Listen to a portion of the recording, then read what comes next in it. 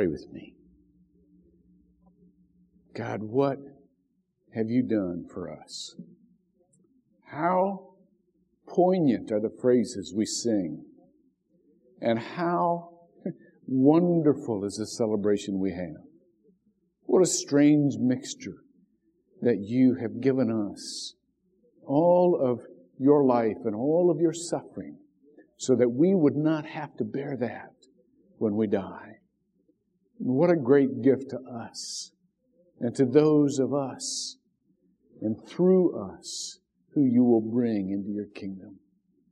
Lord, now give us your word, bite by bite, that we might become your character and we might do your good in this world. We pray in Jesus' name. Amen. Please be seated. If you have your scriptures with you, please turn to Matthew chapter 13. And let me remind you of the context, as Vernon has done at the beginning of the service. All this year is about what it means to be salt and light in the world, and how we can be ministers in different situations out there, because 95% of our lives we spend out there. And so we don't need to be trained for ministry in here so much as we need to be trained for ministry out there. And we're going through the different arenas of life that everybody has. We're in the arena of friends right now. And a couple of weeks ago, or a few weeks ago, we talked about our ministry to our believing friends. And we said this: we have a ministry to believing friends by encouraging them and building them up in their faith, because the world will suck your faith dry. We can't just say, "Oh, so-and-so's a believer. They don't need," they're already there. Even John the Baptist became discouraged in his faith. And if John the Baptist becomes discouraged enough in his faith to say, "Is this really the Lord?" you can better bet you're going to become discouraged in your faith, and your friends are going to be discouraged in their faith. We have a ministry to our believing friends to build up their faith. We also have a ministry to our non-believing friends, and that is to love them like crazy and enjoy them, but also, as God provides the opportunity, to proclaim the gospel to them, because we want to be with them forever. We don't want them to miss out on the banquet. We don't want to miss them. We want to be with them forever. And so our ministry to our unbelieving friends is love and the presentation of the gospel as God gives us time. But there's also this third realm. What about the folks that we're with and we're just acquaintances? We're not friends. We're not close. We may be someday. Nobody knows. And we don't really know where they are.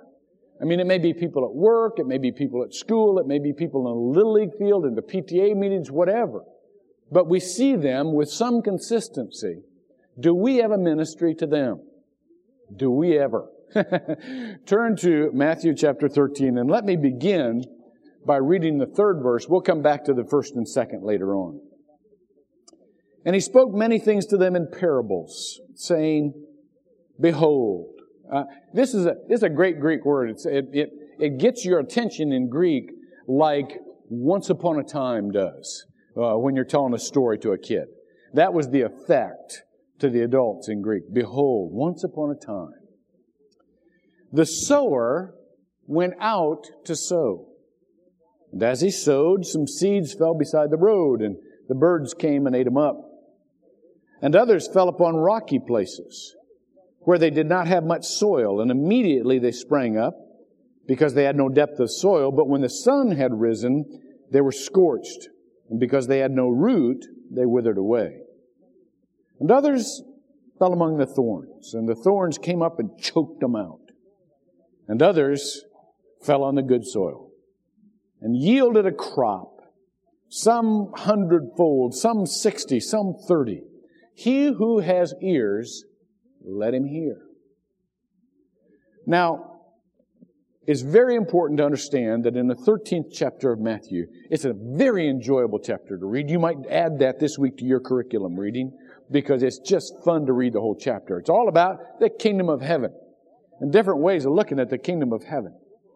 But there's one thing that all of these likenesses or metaphors have in mind or in common, and that is someone takes initiative. Someone takes initiative. Somebody goes out and does the deal. Behold, the sower went out. The sower takes initiative. In his address, The Weight of Glory, C.S. Lewis said this: if you could ask 20 good people what the prime quality of being a good person is these days, probably 18 out of the 20 would say to be unselfish. But if you could go centuries back and ask the wonderful Christian leaders that we've had, what is the primary quality of being a good person? They would have said, to love. Do you see the difference, he says?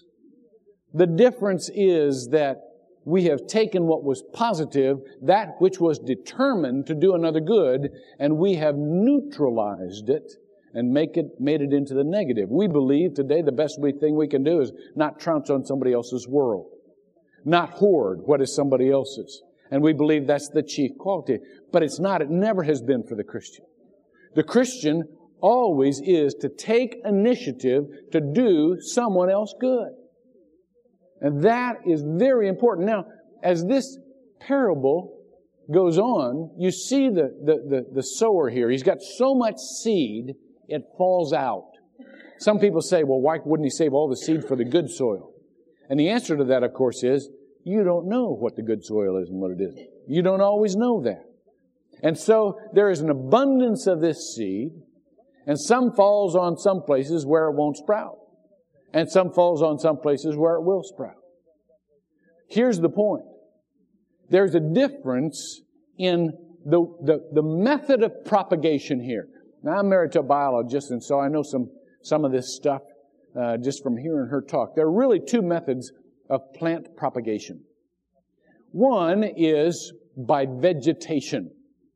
That's where you take a cutting or some sample of an existing plant and you take it toward a certain designated area where it is most likely to grow because you know the kind of soil that it needs and the kind of climate that it needs, and you plant it there, and what you have spring up is really a clone of the original plant.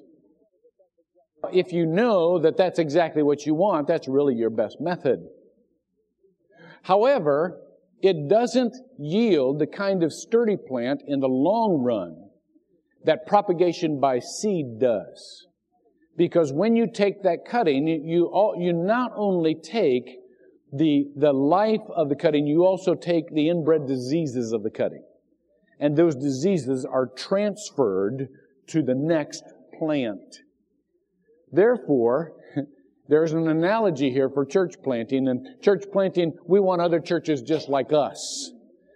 When we say that, basically what we're saying is, not only do we want to glorify who we are, but probably what's going to happen is we're going to pass on to them the things that are wrong here.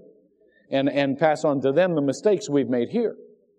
No, this is the second kind of propagation. This is the propagation by seed. You see, in a seed, there's not usually the genetic transfer of diseases in a seed. Not the same kind. In a seed, there's a more of a chance that there's a hybrid strength, and the plants are much more long-lived and much healthier because of being out there in a way that they can develop immunities from those natural diseases. And plus in seed, you can scatter them anywhere, and what will grow, and what won't. And this is what Jesus is saying as far as the Word of God. You can't just take the Word of God and look at the most likely Christian candidate and say, here's where I'm going to apply the seed so I can grow a Christian just like me.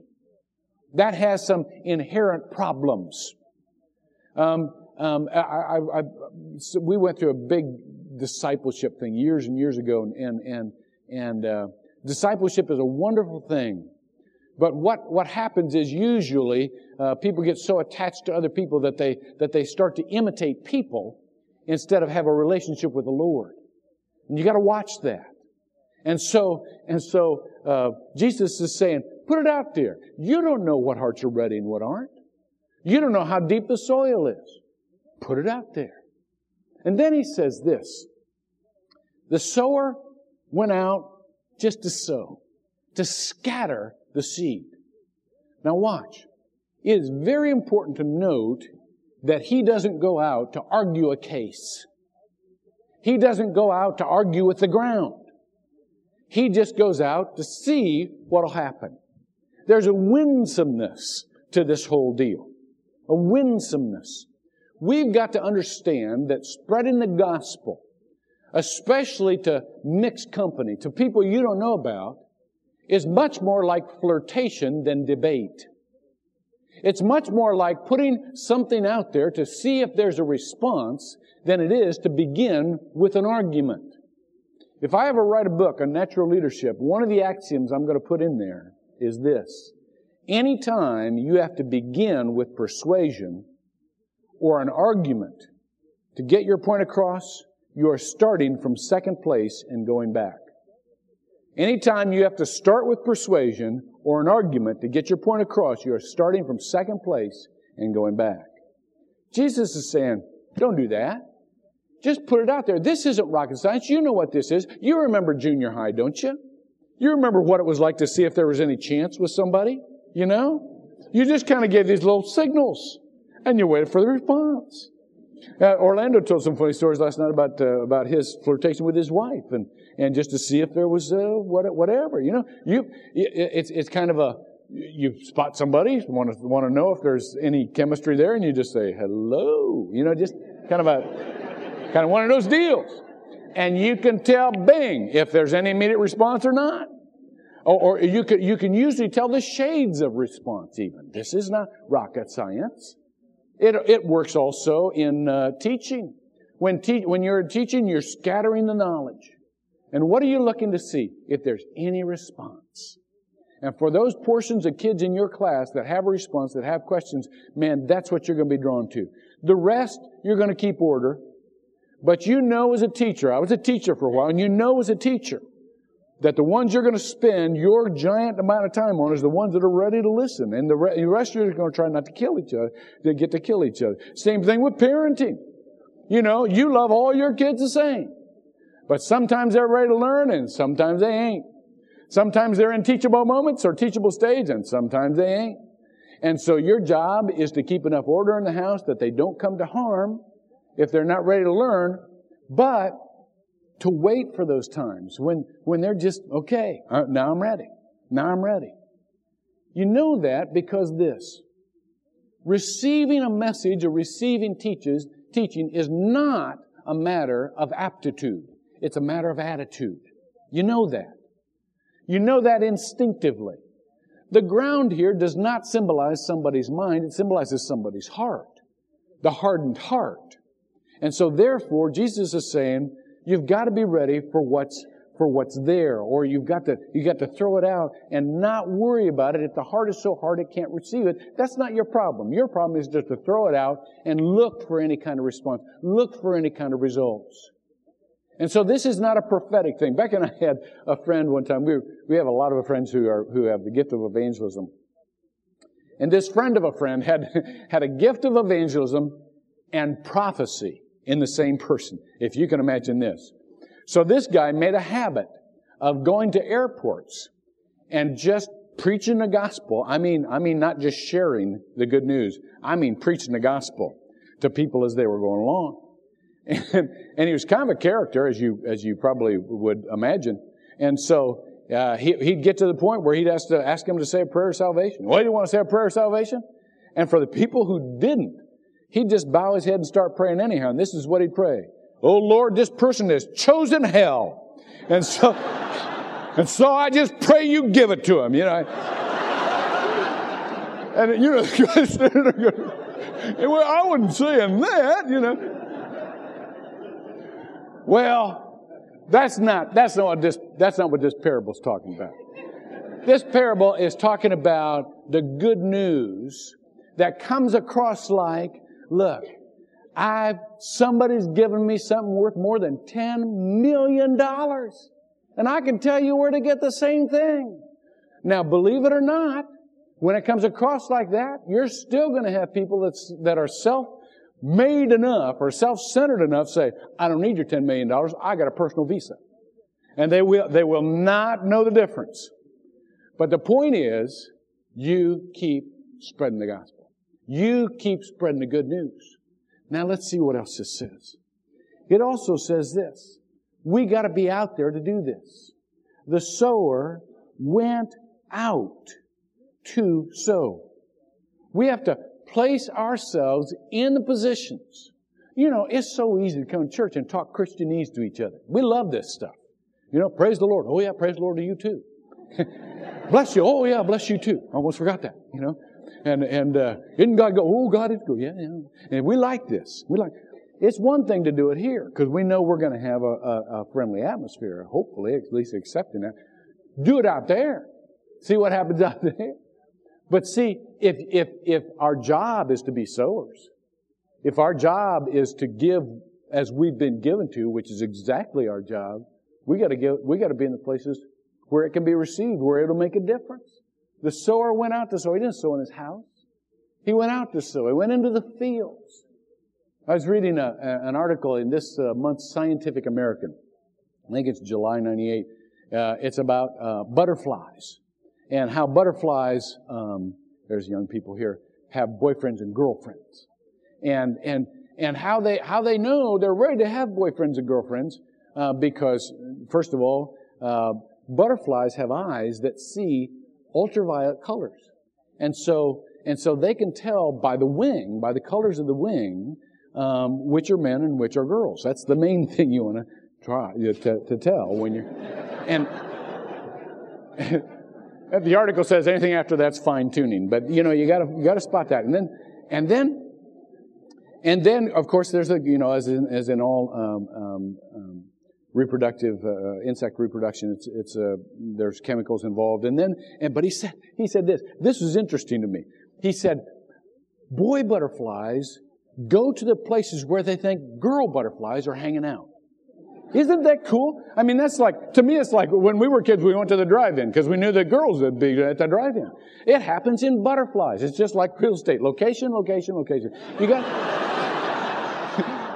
got to go where you're interested of the other person, where you think they are. I want to tell you the same thing is true, spreading the word. I know people who say, well, I'm in Little League, but church is where the Lord loves. No, Little League's where the Lord loves too. Because there's people out there just lost as a goose and who just need to know that there's a hope. And you don't need to argue them into it. If you just say, God is good. If you say, praise, they'll be kind of, know where they can get a word on that hope. Remember the memory verse is, separate in your hearts Christ is Lord.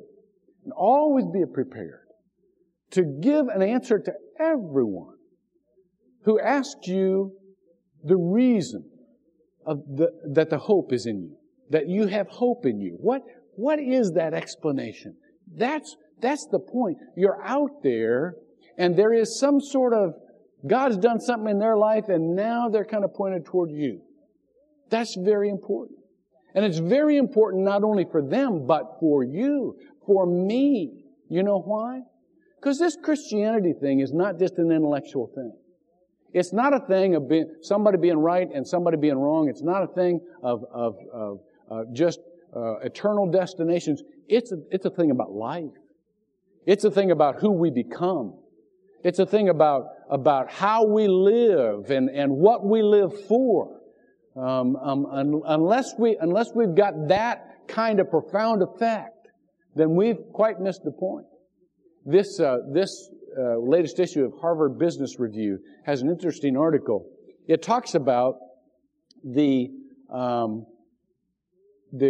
first three most saleable commodities or markets of the last century in this country. The first market, of course, or economy, was the agricultural economy. A lot of you remember when that was so big and so important to this country at the turn of the century. Most people lived on farms and they produced, and that was the main saleable product. And then we went into the industrial age, and what became the main focus of the economy was the manufactured goods. Those goods that would improve your life, not just sustain you, but improve your life. Then we went into an era of services, where the main thing that was being sold was service to one another.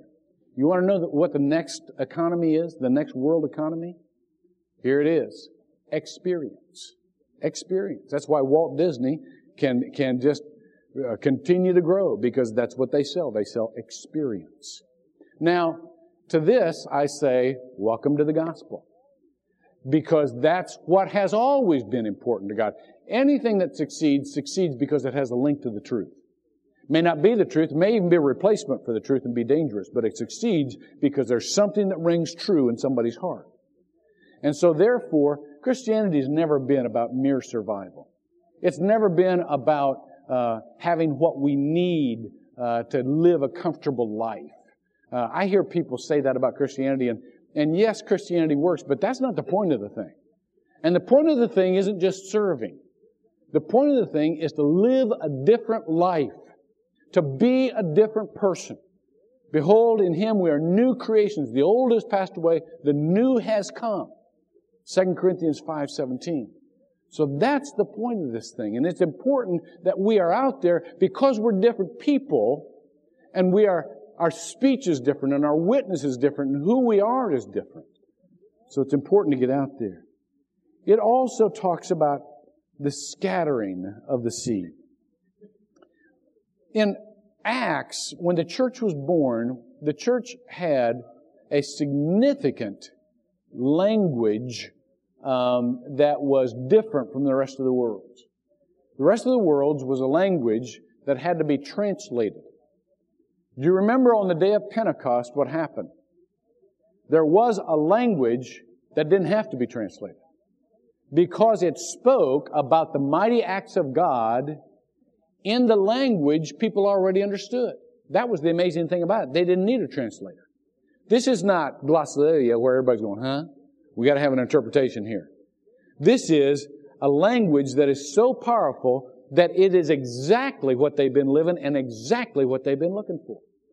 And that is the language of scattering seed.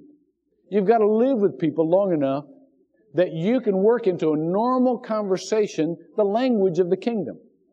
If our ministry to them is reference to God, and then readiness to explain when they come to us, if our ministry is reference to God, then there has to be ways in which we work in phrases that will let them know that we aren't from this world. We belong to another one. We aren't from this kingdom. We belong to another one. And whether those phrases, and you can pick out your own, and it'll be a great challenge. Work out your own in ways that don't seem artificial or Christianese to people. You can always use God is good. I mean, that's a wonderful phrase to dot your language, because it identifies you as a Christian, and it identifies you as a believer, and it identifies you as somebody who has hope in them. So it's not bad at all to start dotting your language with God is good. It is not bad at all to start dotting your language with phrases like thank God, or phrases like, man, I love the way God made you. It's not bad at all to go out and in this season of drought say, yeah, I wonder if this is a test. It's not bad at all to make references in your normal conversations to the Lord. And you don't have to follow up right then. You just watch for the reaction, but scatter the seed. I also want to say just a couple of things of how this applies to the distributed church. Because hopefully every message, we will not only be equipping individuals for ministry, but we will be equipping ourselves as a congregation for ministry. Go back to the first two verses in this parable. I want to show you three things about the distributed church and why what God has called us to is so thoroughly biblical that you will be able to see it no matter what scripture we are preaching on. First verse, on that day, Jesus went out of the house. On that day, Jesus went out of the house. Stop right there. This is the literal body of Christ. Where did He go for ministry? Out of the house. This is the house of God. The body of Christ goes out of the house in order to do ministry. If that is true for individuals, should that not also be true for the congregation? We are the body of Christ, but we're the body of Christ together. And so the body of Christ, as a congregation, should be out there doing the work of Christ, linking with other bodies of Christ, so to speak, other efforts that God is doing. So that's one. Now read on with me. And He was sitting by the sea. That's where the people were. They weren't in the house. They were out there. And Jesus, I told you before, Jesus did His ministry where the people were. And great multitudes gathered to Him, so that He got into a boat and sat down, and the whole multitude was standing on the beach. Number two, some people recoil at the idea of using media for preaching the gospel. I want to tell you, Jesus used media to preach the gospel. How many people out of those hundreds and hundreds do you think could hear Him when He was in the center of that crowd? Not very many. Just those that were immediately around Him.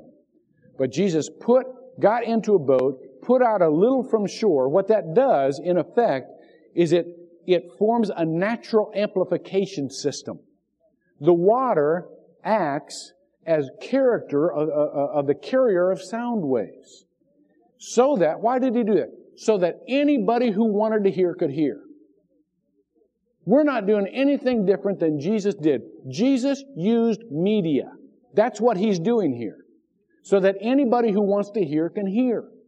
It's not as technologically sophisticated or complicated, but it's the same principle because He wanted to scatter the seed. He didn't know who was going to follow and who, well, maybe He did.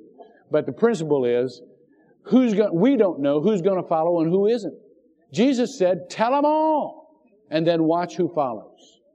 And the third thing we've got to remember is that we're going to have a lot of relationships with other ministries along the way. And some of them are going to pop right up and say, oh, I'm ready for this. But it ain't going to happen. Because the sun's going to come out and they're going to wither away because there was no root there. And the other ones are going to pop up, and then they're going to get so busy with their own stuff that they haven't got time for the relationship anymore. Because the cares of this world are carrying them away. But there will be relationships with other ministries we have for years and years and years and years, decades to come, that generations will happen. If the Lord tarries, that generationally we will have those relationships. Now, last thing. I want you to notice that in this passage, in these verses, there is the assumption of time and there is the assumption of accumulated effort. There's the assumption that things come in season and that things don't pop just right up and that you just kind of got to keep watching to see what God does. Paul does the same thing when he writes in 1 Corinthians 3:6 when he says, look, I planted, Apollos watered, but God gave the growth. You've got to realize that you're just a link. I'm just a link. Now you might, in the final analysis, be the final link. Somebody under your care may come to Christ. But many times you'll be maybe the first link, or maybe the middle link, or towards the end. You don't know. The point is that it's God's timing that makes the difference. It's God's timing. Because seeds don't always sprout the first time they're planted. Some can lie dormant for years. Paul Harvey tells a story. I'll close with this. Paul Harvey tells a story about this town in Japan. I'm trying to think of the name. Kamagawa? Help me out here. It's about 25 miles southeast of Tokyo. You know which one I'm talking about? Is it? It's Kamagawa? Kanagawa. Okay, thank you. It's Kanagawa. Anyhow, there were digs. It's always good to have reference points here. There were historic digs in the peat moss there, and they came across this petrified canoe and these kind of age-old utensils there. And doing the testing, they discovered that it was at least a couple of thousand years old. But they discovered in there this untouched seed. They extracted that seed, and they took it to a laboratory, and they planted it in soil under the right climatic conditions. And 2,000 years later, that seed sprouted. I mean, in 4 days they had a sprout, and in 14 weeks they had a lotus flower. A seed that had fallen asleep at the time of Christ awoke a few years ago. You never know what your words are going to do. You may be long gone from the scene, and God just brings the right soil and the right climate and the right atmosphere, and that comes to life. So don't get discouraged, because love never fails. Pray with me. God, thanks that you have made us sowers. Thank you that you have given us a message that is so wonderful that we can share it with other people, and we can put it out there, and you can take over from there. And we can watch to see which of those people responds, and sometimes we'll see. Sometimes we'll see change in their life, and sometimes we won't.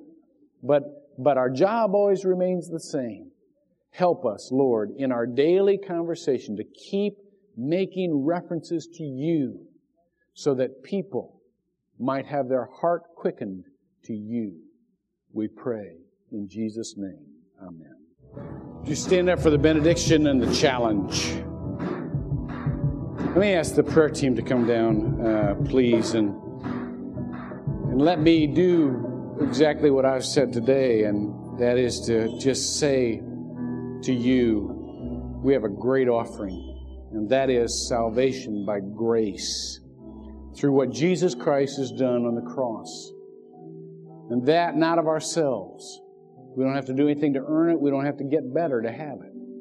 We just have to accept it as a gift and give our lives to God. There may be somebody in this crowd today that's ready for that right now. And if you're here and you want that, then I challenge you to come forward and pray with the prayer team. They can lead you into a personal relationship with God, and you need never to doubt or wonder about that relationship again. There's some of you who may need a little bit of courage to witness where you are, or counsel as to how you could put something, just to throw it out there to see if there's any response. They would be glad to help you with that also. Or pray about other things. Some of you need healing. Some of you have specific problems. Again, they'd be glad to pray with you. But here's the challenge. For the rest of us, actually for all of us, after you get done praying, we need to go out this week and make constantly in our conversation references and appreciations to God, so that people can be reminded that He is here. And look consistently for any signal that somebody wants to follow up with you, and then go do your ministry. Let's go.